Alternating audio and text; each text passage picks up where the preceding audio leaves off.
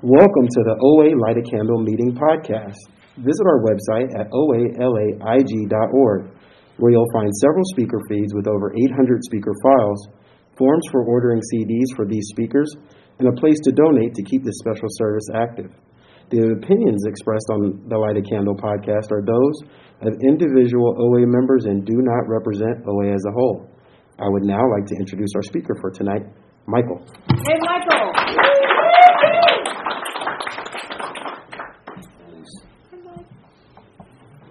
Hi, everybody. My name is Michael, and I'm a compulsive overeater. Hi, Michael. And I'm assuming that you can't take the mask off when you're at the podium, right? Darn it, I was going to say it. Anyway, I am glad to be here, and I'm glad that Andrea asked me to come, and she phoned me. You know, she's a good lady. I don't know if you know Andrea. I think a long time ago I sponsored her in OA, and I don't sponsor ladies anymore. Not because of her, but I just it's just a good idea for me. I mean, there's certain things that I would, if I had a female sponsor, I wouldn't feel comfortable, talking to a female about it. So I maybe assume it's the same. But anyway, when our relationship ended, she had the courtesy to call and to say, "Thank you, Michael. I really appreciate your help, and it meant so much to me." And those of you who have been around a while, sponsees don't always end relationships that way. They just, you never see them again and you never hear from them. And I just like that. And I have this character defect that if people don't do it my way, they're doing it wrong. And I judge them and I get resentful and all that good stuff. This is my second abstinence. I hope it's my last. But in my first abstinence, I had a sponsor that really, really helped me. And Ben, welcome, by the way. It's good to have you here. It's good to hear you. And Alex, happy, and Lori, happy birthday. So anyway, and when I was on my 8th and 9th step the second time around, after I did the 4th step and suffered miserably, no, it wasn't that bad, I went to that sponsor and I said, "You know what? You really helped me a lot, and I just never called you again, and I'm so sorry." And the sponsor said, "Are you kidding me?" He says that no amends necessary. But it made me feel good, to be a mensch, to be a good person, which is what I hope we're all striving to be the best us that we can be and get closer to a higher power and get us out of our self-centered fear, which I don't know about you, but I was born with, you know what I mean? And so I came to you the first time in the early 80s. I had gotten clean and sober and through Alcoholics Anonymous, and I had a 3-pack-a-day cigarette addiction, and I couldn't stop smoking, and I started talking about it in AA, and the old-timers told me that AA was not an appropriate place to talk about my nicotine addiction, and all they cared about was my drinking and using, and if I was sober, I should be grateful. And I was grateful, but I was dying. I was uncomfortable, and I got really offended because I thought that you could say anything that you wanted to from the podium. And I didn't understand the traditions. And the traditions are, in this meeting, I talk about my food addiction. But I can't talk about my food addiction until I tell you how I got here. So I got here through the back doors of Alcoholics Anonymous, 3-pack-a-day cigarette habit. Somebody put his arm around me in AA and said, "Michael, why don't you go to Nicotine Anonymous? Those people have your addiction." And I went. And there was a guy, Red C, may he rest in peace. He wore red suspenders. And if you guys remember the name, Burl Ives, he was an old-time actor, and he looked like Burl Ives, and he talked like this. And he said, "Michael," he says, "why don't you ask God for the willingness to be willing to give up the cigarettes?" And I thought, this guy's nuts. But I respected him because he had like 40 some odd years. And so I just did it. I asked for the willingness to be willing. I didn't know in retrospect that I can ask God all day for the willingness to be willing, but I have to take a little bit of action. I remember I used to get up and ask God for the willingness to be willing to go to work, and then I'd go back to sleep. And then I'd wake up, and I guess it wasn't your will, God, that I go back to work. But you had to take a little bit of action. And then again, in retrospect, so I asked for the willingness to be willing, and then this opportunity to go to Nicotine Anonymous appeared, and I showed up at the meeting. And that was the little bit of footwork I did. And one guy talked to me for an hour about what he used to be like, what happened, and what he's like now without the cigarette addiction. He says, I'll see you next week. And I came back, and it was a long time ago, but I think it took me about 6 weeks, and the 3-pack-a-day cigarette addiction was removed. And the guy nominated me secretary of that meeting, and many times I'd show up with a big book and nobody would be there. But I had the willingness to be willing to show up and to do what it took to keep that cigarette addiction gone. So the only problem with that is I gained 30 pounds in 30 days, and it was not the first time I was compulsively eating, but it was the first time I was clean and sober, and I was aware of what was going on. And so, I'm kind of a slow learner. I went back to my AA meeting, and I started complaining about pizza and Haagen-Dazs and all the foods that I was eating to anesthetize myself from my feelings. And again, they just kind of rolled their eyes, and they said, Mike, AA, remember, drugs out. I understand. You can't kick me out of here. And I knew about Overeaters Anonymous. And I came to you guys, and I probably sat in the back. I don't remember. Probably looked like Roy over there. I don't take it personal, but So anyway, I sat in the back, and I heard that you ate 3 meals a day, and a lot of you didn't eat anything in between. No recreational sugar. A lot of you didn't eat bread, flour, whatever. And I said, well, I think I can do that, but I couldn't. And because I don't know, I get hungry after a meeting, especially a good meeting.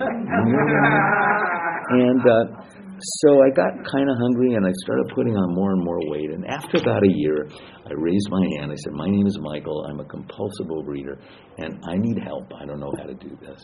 And there was the willingness to be willing to admit that I had a problem. And Matt Masterman, he's dead, may rest in peace. It says on the thing, don't say their last name. Sorry, he's dead.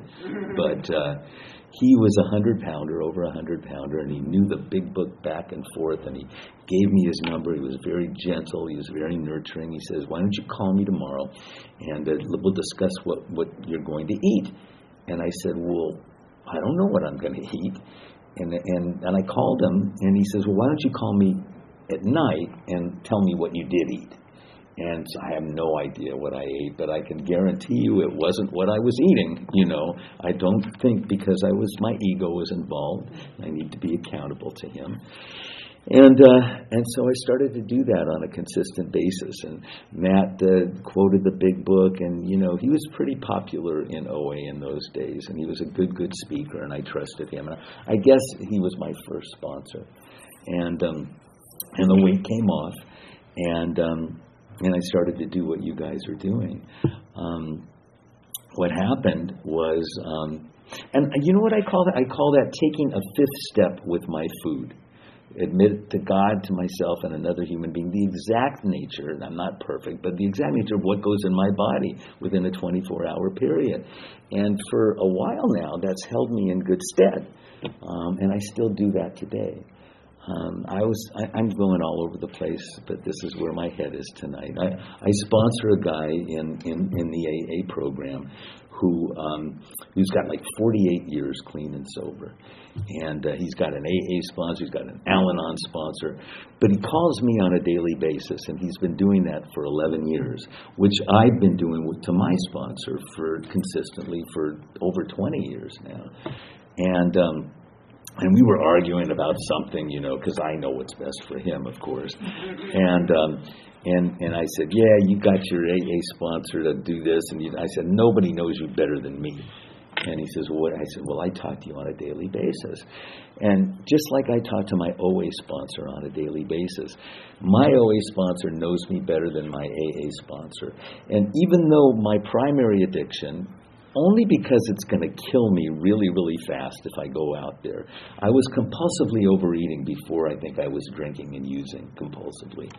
But I came to you guys through the AA program. And my OA sponsor knows me on a daily basis. I F with his serenity on a daily basis at a certain time of the day, and I do an inventory, and I tell him what my food is, and he knows me. So anyway, I was arguing with this guy, and the units for me are not transferable. If I could have gotten abstinent through Alcoholics Anonymous, I would be there now. I wouldn't be talking to you tonight. And there are many people in AA that say, AA is all you need. What do you need all these other programs for? And then I question myself, and I question my higher power, and maybe I'm weak, and maybe I shouldn't need all these other. And what am I doing wrong? But I come to you, and I listen to you, and I identify with you, and I call my OA sponsor, and we pray and we meditate. I sponsor guys in OA, and I assure you, for this moment in reality, I'm a compulsive overeater, and I'm glad that I'm here. It's a real blessing. So I told you that this wasn't my first time around, or this isn't my first abstinence. What had happened was I have a mom. I have schizophrenia. I have mental illness in my family. And my mom, in the early 50s, after she had me, she developed postpartum depression, which is kind of normal, I think, for a lot of women. But hers developed into postpartum psychosis, and then she was diagnosed as being schizophrenic. And she was suicidal, and she had a lot of shock treatments. She had a lobotomy in the early 50s. They cut that part of your brain off that they thought was diseased. And so she was not a happy camper, and she ended up dying in her early 40s in a Camarillo State Hospital, going to get a pack of cigarettes, ironically. And so I thought that maybe when I didn't want to get up and go to work in the morning that I might have a chemical imbalance like my mother. I was maybe in my 30s, my mid-30s, my early 30s, and so I thought that I should start maybe going to therapy and check it out. And I'd call my sponsor, and my sponsor would say, just go to work, and if you want to quit your job, and get another job before you quit. That's the logical thing to do. And so I show up to work and everything. And so I got involved in group therapy in the early 80s to carry a teddy bear around, and to hug the teddy bear was real fashionable.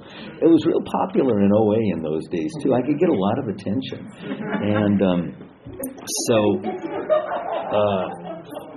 It worked for a while, but then I don't know how, I don't remember. I ended up with 3 therapists. I had the group therapy, I had a psychiatrist, and I had a psychologist or something going on. And the group therapist I tried to get to prescribe these antidepressants for me, and I said I might be schizophrenic, and she said, "You're not." She said, "You're way past the age that it happens. I know you well. I don't think so." And I stopped going to you guys. I stopped going to meetings. I didn't have any commitments at meetings. I called my sponsor sporadically at best.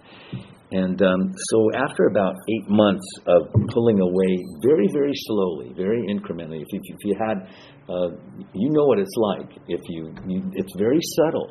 And so I finally got the psychiatrist to prescribe some stuff for me, not telling anybody in program about it.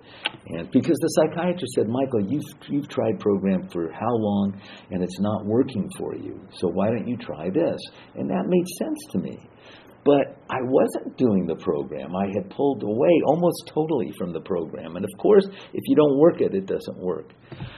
So it's so ironic because I started popping pills, and I was taking them alcoholically, and I didn't tell anybody about it, and I wanted more and more and more, and And I think it was in this venue, it was downstairs, that Dr. Paul was speaking.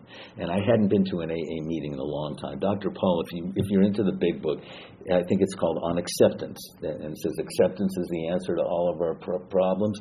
Resonates with me terrifically. And I knew he was speaking. I came and I heard him here.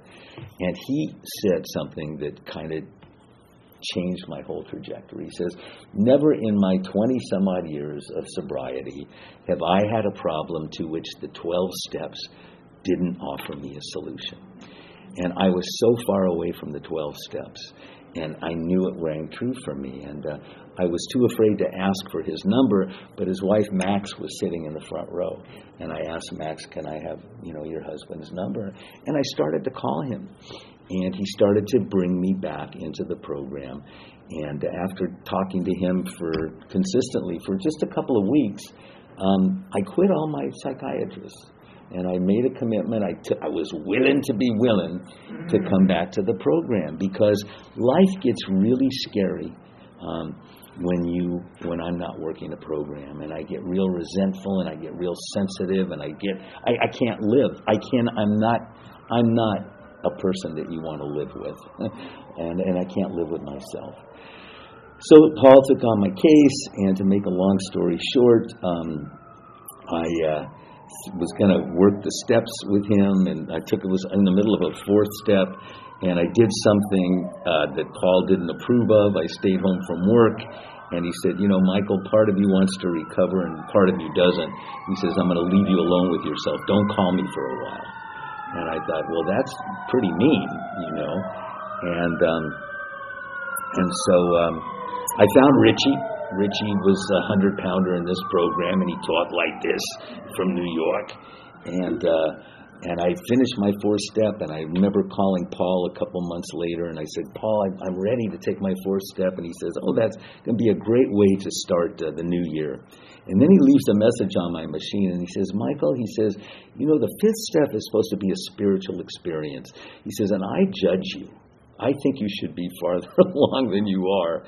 And it would be a disservice to you if I listened to your fifth step. And I thought, oh my God, because I like celebrities, and Paul was in the big book. I wanted him to hear my fourth, and he saved my life, to tell you the truth.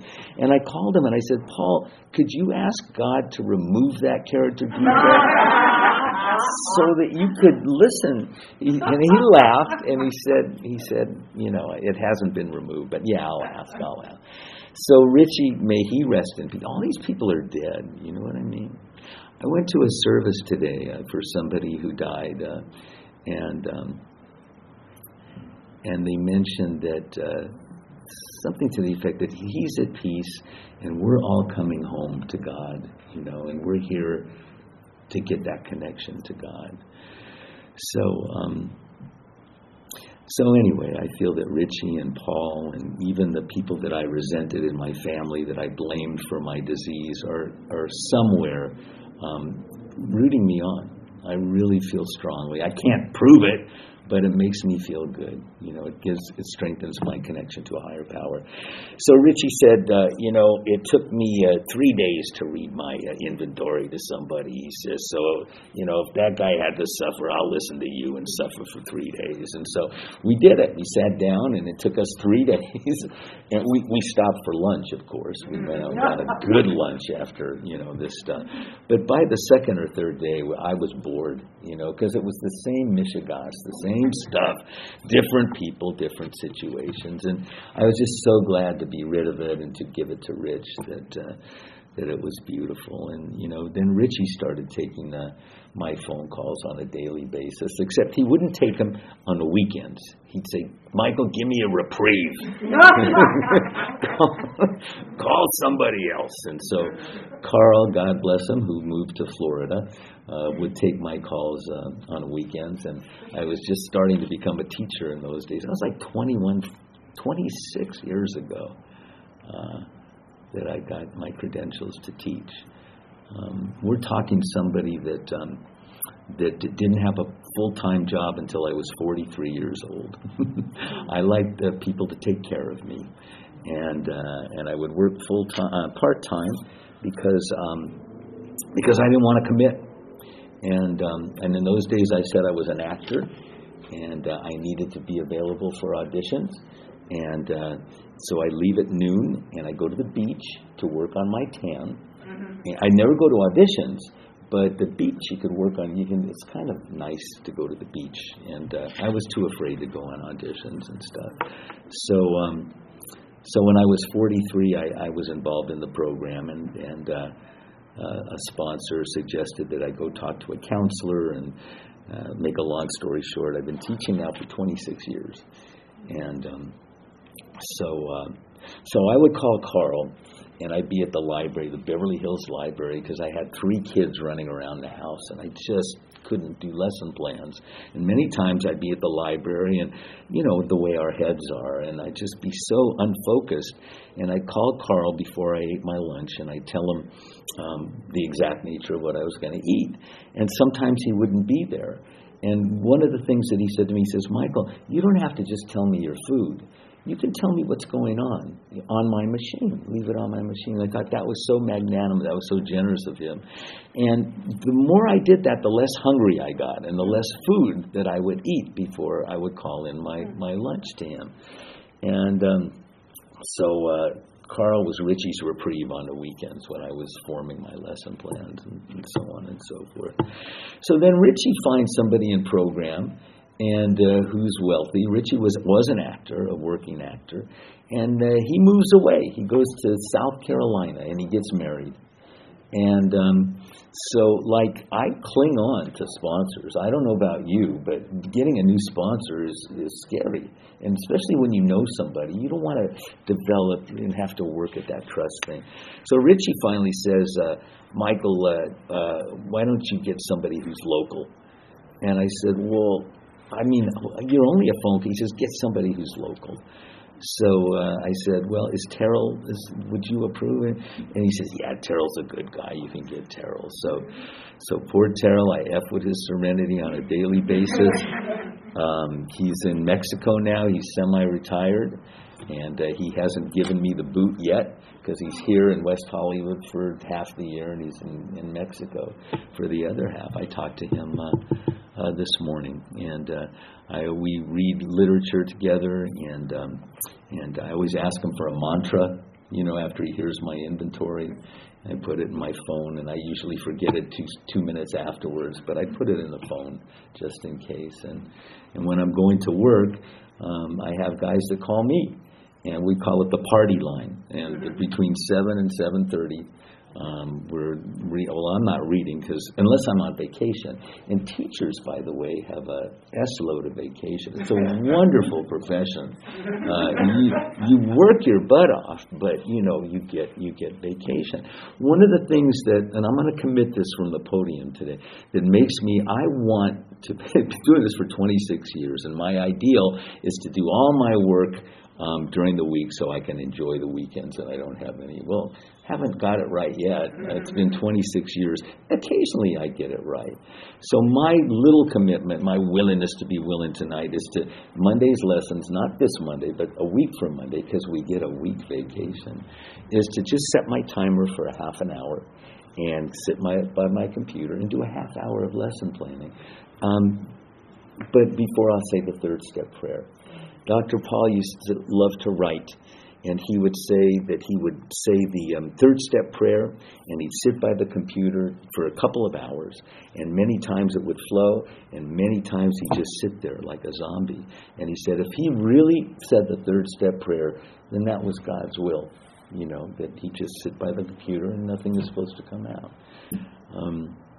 I know I'm all over the place, but I'm thinking about meditation now, and that's our 11th step.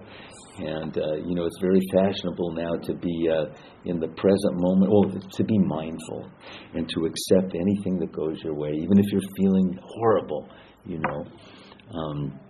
just to accept it. And I don't know about you, I don't like to feel horrible, and I resist it, and I fight it, and I anesthetize myself with food behind it. But there's the Serenity Prayer. Paul's version of the Serenity Prayer was, God, grant me the serenity to calmly accept the things I cannot change. When I need the serenity prayer, I am not calm, and I can't calm myself, so I ask the higher power to help calm me down. Courage to change my attitude and my actions, okay? My attitude is when I'm not serene, I've got a horrible attitude. I can't see things clearly. And my actions usually are inappropriate. And then I'm thinking also about my intentions. I said the serenity prayer before I came here. I was a little nervous to speak tonight. So if my intention is to help another compulsive overeater instead of look good and take things personal, then I'm okay. But I ask my higher power for that. I ask my higher power, and then the wisdom. Paul said to enjoy the ride. So if I'm up here and I'm kind of enjoying this a little bit now, already, more than I was in the beginning, then my higher power is with me. I got a hug from your mom, Kiko, today, because we were at the same service, and that was kind of nice. There's many people in this room that I'm connected to, and it feels good to be a part of that, and it feels good to be a part of that in person. You know, the Zoom thing is good. It's not good for lazy people like me because I like to watch TV and I like to eat while I'm watching TV and I like to look at my phone if the speaker is boring. You know, and it's just better. It's almost even going to the movies. I don't know if you guys have gone to the movies since COVID. You know, you can watch a movie at home, which is kind of cool, but to experience, especially a good movie, and know that they're even though they're strangers, you know, there's something about the communal. It's almost like a religious type experience, a good movie and stuff. So, all right. Well, I appreciate you taking me. Good. Is this where I could just open it up for questions? Yeah. I mean, I've been doing this for 31 years, and a lot of life has happened. So I'm very scattered right now. So maybe if you ask me some questions, I can focus on a specific experience that I've had that might be able to help you. Yes, ma'am.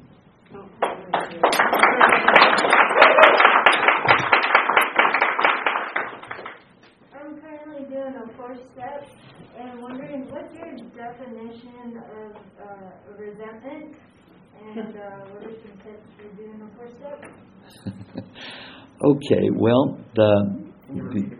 oh yes, so she's currently doing a 4-step, and she wanted to know what my definition of a resentment was, and what I would recommend or how I did the 4th step. The 4 columns in the big book is how I did it. I was guided by a little thing that Dr. Paul gave me that's available that kind of just focuses in on the columns in the big book. And I had a sponsor guide me through it as well. Definition of a resentment is something that I go down the rabbit hole on. It happened yesterday, and I shared about it, and it doesn't have any power anymore, I hope. I went to Starbucks. Somebody told me, teachers got to get COVID tested once a week. So while I'm COVID testing, the girl said, oh, if you've been to Starbucks today, if you get a holiday drink, you get a free cup. I mean, I got to go because I love Starbucks. And I went, and so I ordered the holiday. I said, by the way, do you have a sugar-free holiday drink? And she said, no. I said, well, can you make it sugar-free? She said, no. I said, well, how do I get the free cup? She said, you don't. There's a resentment, a future resentment. So, kind of laugh about it, but I can really get pissed off about that and take it personal. Writing it all out, and the easiest thing in the 4th step with me was just to write the people, the places, and things down. I didn't have to think about why, and it was easy because once I started, it just flowed out, and I really didn't like a lot of people, places, and things and stuff. And then to figure out why, I got all verbose, and I just rather than. And then eventually what happened was, by the time I just got so exhausted, by the time I got to that last column to see my part, I was a little bit more willing to see what part I had in it. And then if I didn't, my sponsor helped me through it. So I hope that helps you. Good luck with it. Yes, ma'am. Thank you, Michael. You talked about previously only working part-time and then becoming, building your career in recovery. And I was wondering, what part of your recovery path did that happen that you found what you wanted to do, and then what did that process look like of building that? What did the process look like of me finding and building a career in recovery? It looked like willingness to be willing to do the next indicated thing, even though I didn't know what the next indicated thing was.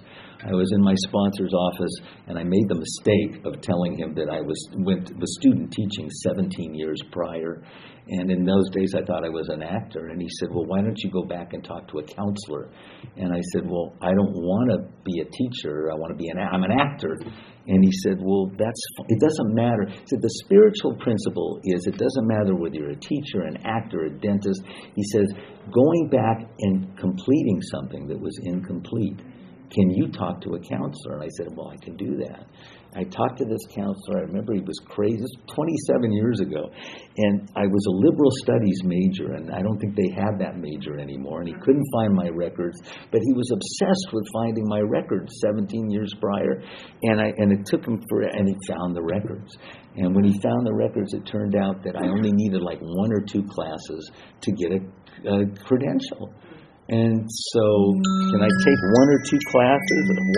I took the first class, and I got an A because I didn't cheat, and I actually studied, And then I took the second class, and I found myself student teaching, and I found myself in a room. We would go volunteer to a second grade classroom of kids that had wheelchairs and walkers, cerebral palsy, muscular dystrophy. My heart melted. I loved those kids. And the teachers saw that I had an affinity for working with those kids. And when I went on my first interview, there was that class that was available. And the teacher said, well, can I see your resume, the principal who interviewed me? And I said, I don't have a resume. I said, but what I have is a book that the kids that I student taught, and this is my resume. Mr. Blanc, we love you. You're the best teacher. And they wrote me pictures and love notes and stuff. And that was my resume. And I got the job. And I was in that class for 11 years working with those kids. And this is a guy that don't want to get out of bed, that didn't want a job for 43 years. And those parents trusted me with their love, their kids that were diseased and dying and everything. And I loved those kids. I didn't even know that they had a sickness after, because I loved them so much. So that was how I started my career. And then now I'm teaching theater arts to elementary school. I see 600 kids a week. I'm at a different school every day. And I'm a big man on campus. And it gives me much more gratification than, the millions of actors that are, waiter and whatever. But that's how I found my career. Just by doing the next indicated thing and checking in with a sponsor. It's a wonderful thing. So I wish you luck on your journey. Not luck, it's a blessing. Stay close to program. Yes. Hey, thank you. I may have missed it, but you talked about this being your second abstinence. I was just wondering, could you talk a little bit about what your abstinence is today? How did you get to that point? How did it change? Yeah, it's basically 3 meals a day. And it's basically fruits and vegetables and, protein. Try to avoid red meats, although the red meats can sneak up on me. What my abstinence is today was the question, and how it's evolved. It's very much taking a 5th step with my sponsor on a daily basis and admitting the exact nature of my food, good, bad, or indifferent. And when I see what's going on, I ask God for help and I get back on track. Richie, I had, it must have been about maybe 8 years, my cholesterol went up like 100 points, and I couldn't figure out what was going on. And I was eating a lot of In-N-Out burgers at the time, but protein style. because I wouldn't have the bun, so of course that's healthy. And I must have been doing it 3 or 4 times a week, and my cholesterol shot up. So Richie said, maybe you might want to stop eating the red meat for a while, and turn me onto this thing that has accountability, and you weigh yourself every couple of weeks and stuff. And I got back on track with that, and the cholesterol went down back to normal and everything. So that taking the 5th step with my food is really, really paramount. So, yeah. So I had a rough time with my food tonight, man. The guy that died was a Dodger fan, right? And they had a reception right afterwards, unlimited Dodger dogs. And I said, well, I'm going to speak at an OA meeting. My ego, of course. But then I looked at the accountability, so I got a Cobb salad, and a bowl of soup and stuff. And I don't know about you, they have cheese toast at this restaurant that is really, really good. And I chose not to eat it, but I didn't want to throw it away, so it's in a to-go bag so that my wife and my kids could have the cheese toast. I feel better if they eat it. You know what I mean? It's hard for me to throw it away. Or is that all right? Yeah. Okay. Yeah, it's your hand up. Like, have you ever been in moments in your recovery where it's just like you're just jumping off a cliff, like, what am I supposed to do now? Like, yeah. And I mean, you have the history of God stepping in, but like still having making this massive doubt. Like, I hope this thing works. Yeah. The person wants to know if I ever have massive doubts and just don't know what to do next, and I feel like maybe, for me, it's maybe God has abandoned me, and I'm just so scared. And I just want to remind you that I think I saw you on a Zoom meeting last week, and I thought, God, that guy's got it together. What's he doing? I want what he has. So, yeah, I do have moments like that, and my sponsor claims he's an atheist. You know what I mean? And he brings me back to God. And I don't know what he calls himself, but he says his God is patience, tolerance, kindness, love, whatever you want to call yourself. So I don't like those times, and I just kind of breathe through it. And the main thing, I don't know when I'm going through that, that they pass. I really don't, because my fear and my diseases tell me it's never going to pass. And then when they pass, I go, oh my God, what am I going to remember that this too shall pass? When I get through it. But I think it's part of my human condition. It's not necessarily the disease, although the disease will take me out when I feel that way. But one of my sponsors said to me once, kid, we can't always feel wonderful, but we can act civilly. We can act civilly. So, Lucy. How do you keep your program fresh, Michael? Well, how do I keep my programs fresh? I go to a long-ass Wednesday night meeting. And we were on Zoom last Wednesday night, and the speaker I didn't particularly care for, and I fell asleep, and a sponsee of mine took a picture of me. No.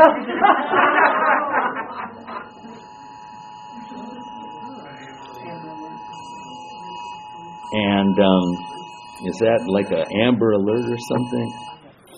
So anyway. And I thought, my head will tell me, that, I've been doing this so long, I'm going to leave the program now because the meeting was just stale for me. I didn't have the enthusiasm and stuff. So this sponsee that took a picture of me spoke here on Thursday night, and then somebody texted me in OA. Hey, do you sponsor so-and-so? He gave you some juice from the podium, And I said, yeah, I do. And then I called him, and I said, you didn't give me enough juice because this person wanted to know if I was the one. You should at least carry a picture of me or something like that. Just kibitz and stuff. And he says, anyway. So you've got to have a sense of humor, and God keeps me in the program, and it's all a higher power. So thank you for letting me share.